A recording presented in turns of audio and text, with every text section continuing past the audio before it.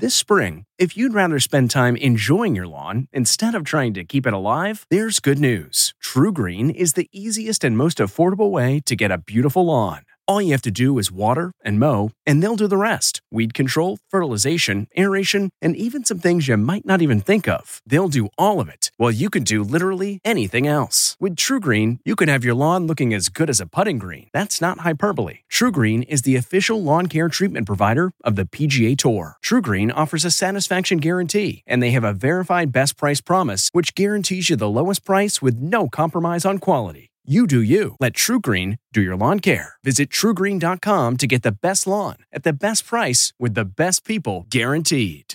This podcast is supported by FedEx. FedEx offers fast delivery, more visibility, simple returns, and weekend home delivery to 98% of the U.S. population on Saturday and 50% on Sunday. With FedEx, you get picture proof of delivery, ensuring you always know where your package is. Returns are simple with packageless and paperless returns. Plus, FedEx Ground is also faster to more locations than UPS Ground. See the FedEx service guide for delivery information. So, what are you waiting for? See what FedEx can do for your business. Absolutely, positively FedEx. This episode is brought in part to you by Audible, your go-to destination for thrilling audio entertainment. Whether you're looking for a hair-raising experience to enjoy while you're on the move or eager to dive into sinister and shocking tales, Audible has an exclusive collection of thrillers from best-selling authors that will keep you on the edge of your seat. Like James Patterson's first audio-only thriller, The Coldest Case. Experience stories like never before, where every chilling detail is brought to life by captivating sound design. Plus, as an Audible member, choose one title a month to make yours forever. And now, new members can try Audible free for 30 days. Just visit audible.com/WonderyPod or text WonderyPod to 500-500. That's audible.com/WonderyPod or text WonderyPod to 500-500. Hi, I'm Lee Cowan, and this is Sunday Morning Extra, a podcast featuring a memorable story from our latest show. It's a conversation that offers insight beyond the broadcast. On this episode, Eddie Murphy. The comic actor spent decades in the spotlight, starting in the 1980s when he was a breakout star on Saturday Night Live. He went on to success on the big screen with 48 Hours, Beverly Hills Cop, Coming to America, and his reimagining of The Nutty Professor. But in recent years, Murphy has kept a pretty low profile. That is, until now. With the release of Dolomite Is My Name, a film for Netflix that started out small, but it is getting a lot of attention. Our Tracy Smith sat down to hear why this film has brought Eddie Murphy back into the spotlight. So let's talk Dolomite. This movie has been getting rave reviews. Do you read reviews? No, I don't read the reviews, but I've heard, I hear about the reviews. People tell you. Yeah, well, you kind of can tell what's going on just walking around. You can tell if it's good or bad.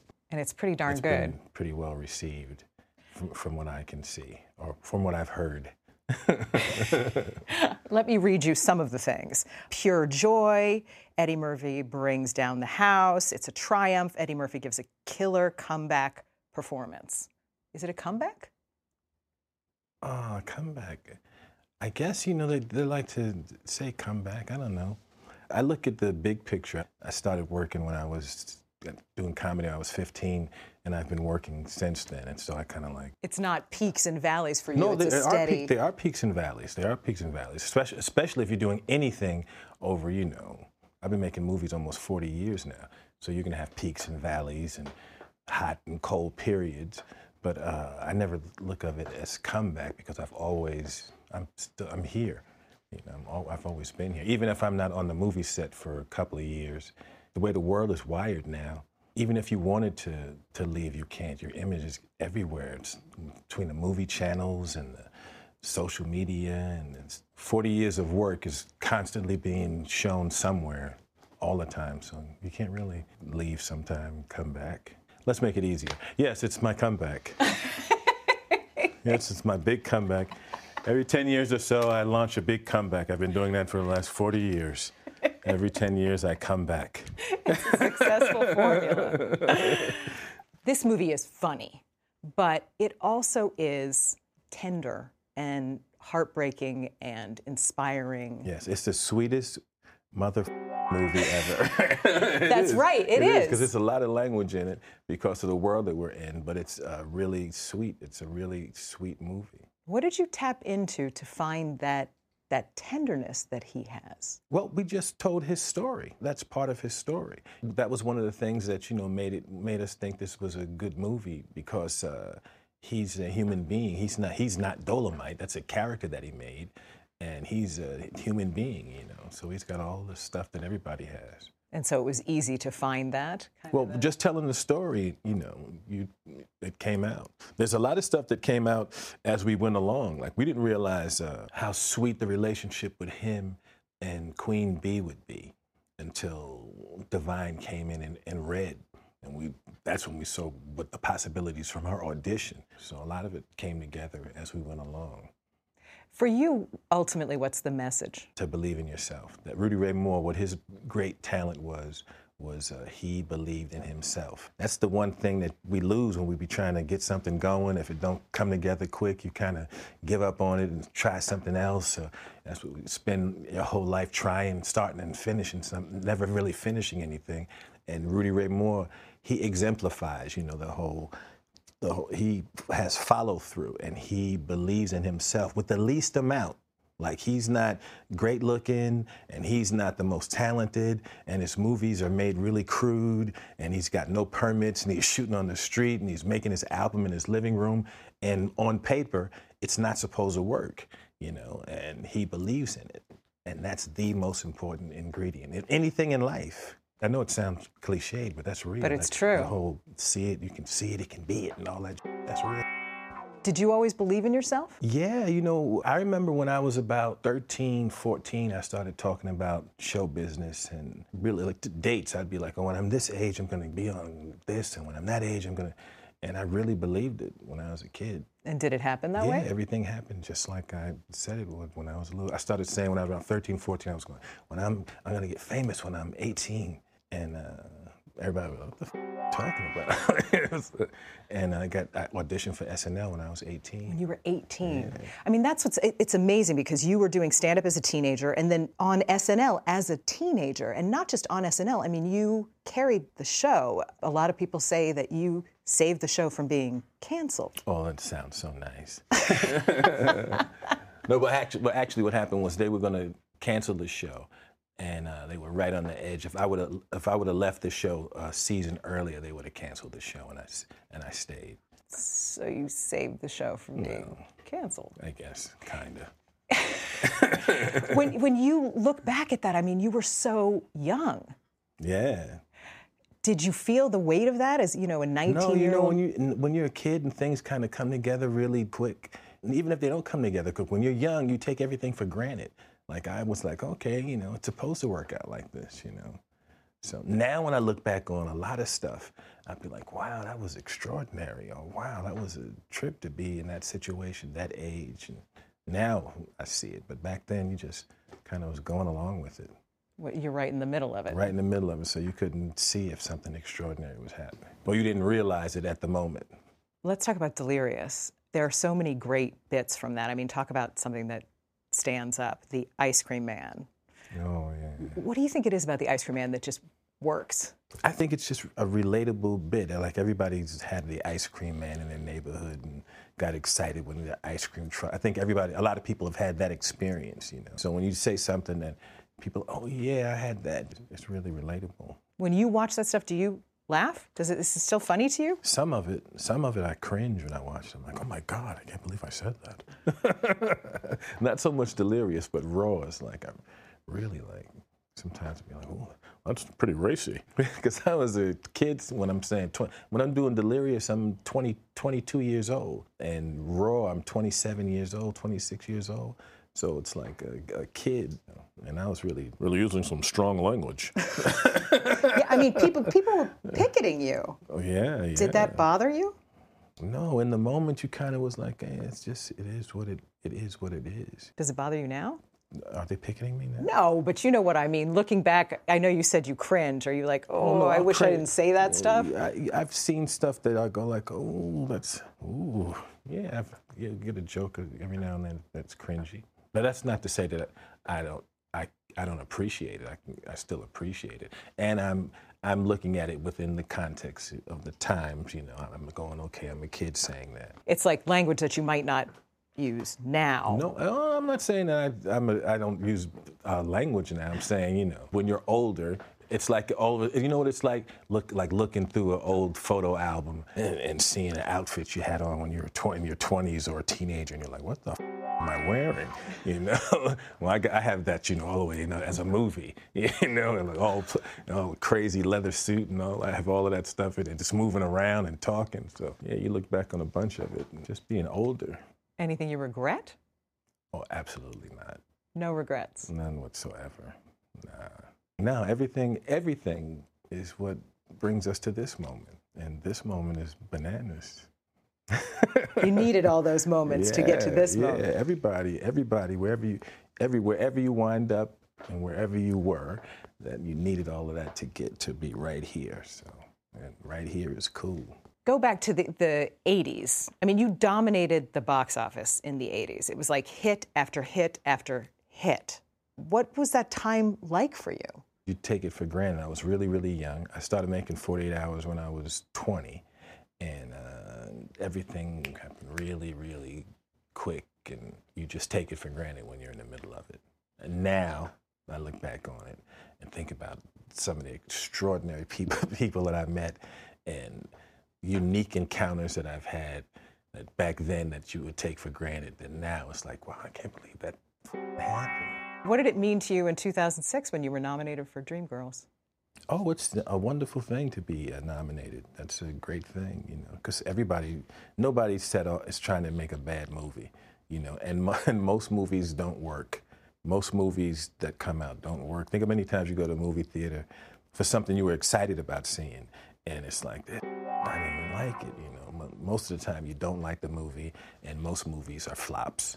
And most TV shows are flops, and most records are flops, and most stuff doesn't work. So when you're in something that works, and it works to the point to where, you know, there's trophy chatter and people are saying, oh, you know, that's a great thing, because that's what everybody's trying to make a great movie. And if it's a comedy, then it's even sweeter, you know, because that's who I am. And to know that, you know, it's well received and people are laughing, that's the best. That's the best. Do you let yourself listen to the awards chatter, or do you try to drown that out?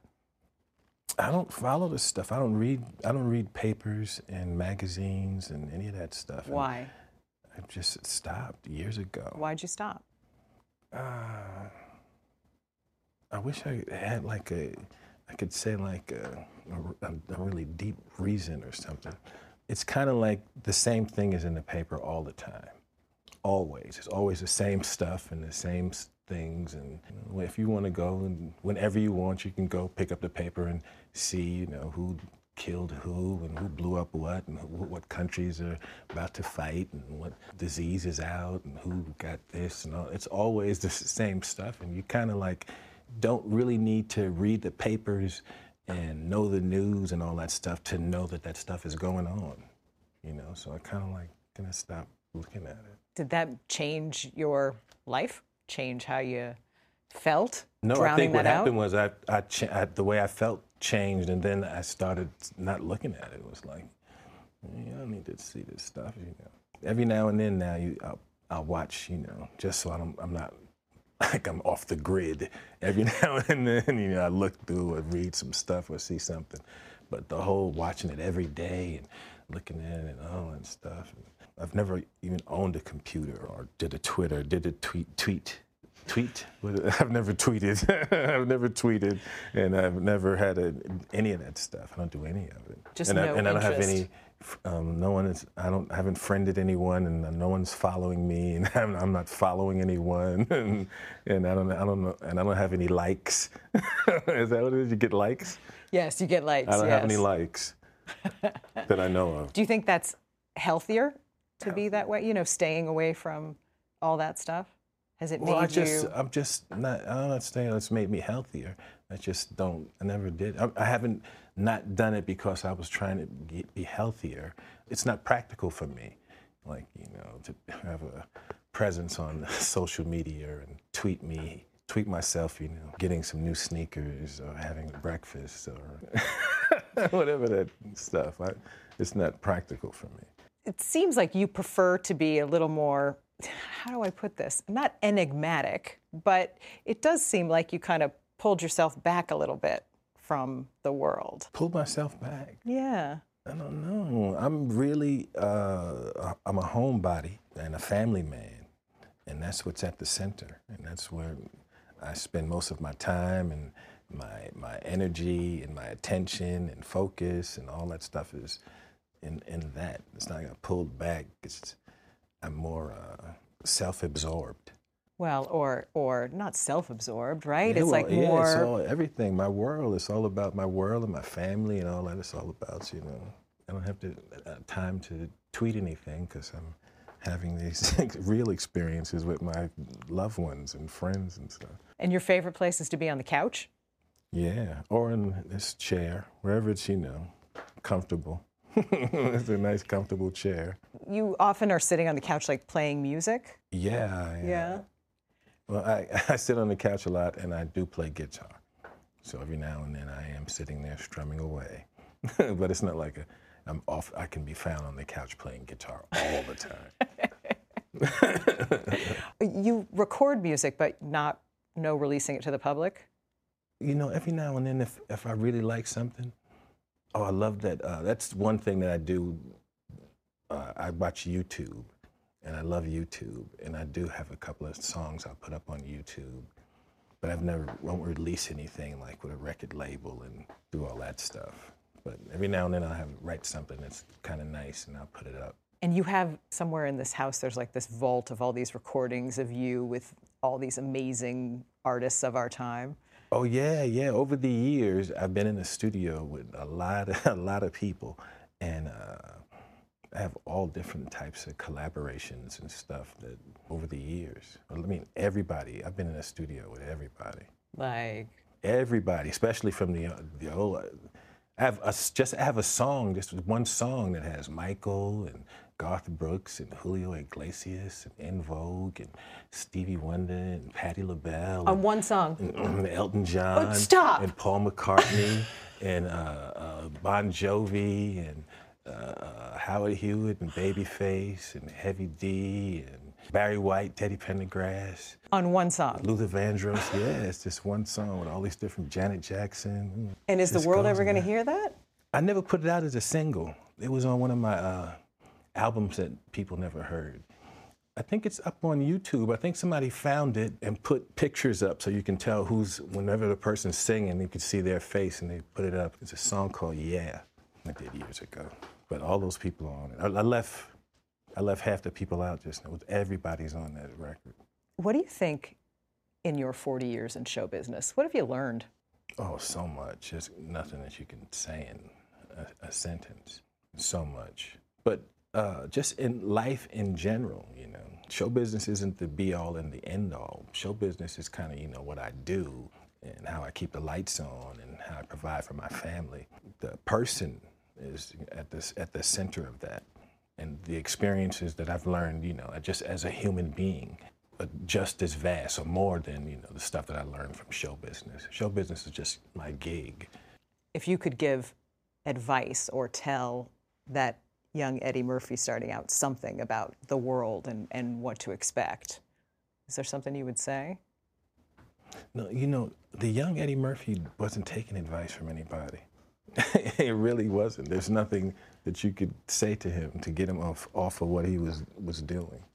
I haven't had any experiences where I feel like they damaged me to the core and I should warn the young me. I would never have done this. Yeah, I don't have anything like that.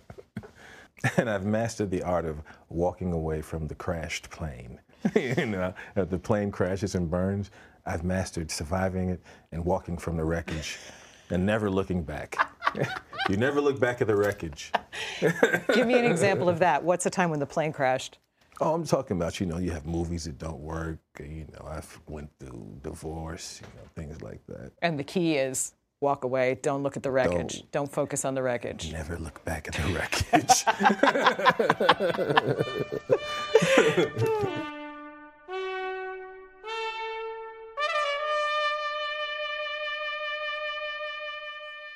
If you like CBS Sunday Morning with Jane Pauley, you can listen early and ad-free right now by joining Wondery Plus in the Wondery app or on Apple Podcasts. Prime members can listen ad-free on Amazon Music. Before you go, tell us about yourself by filling out a short survey at Wondery.com/survey.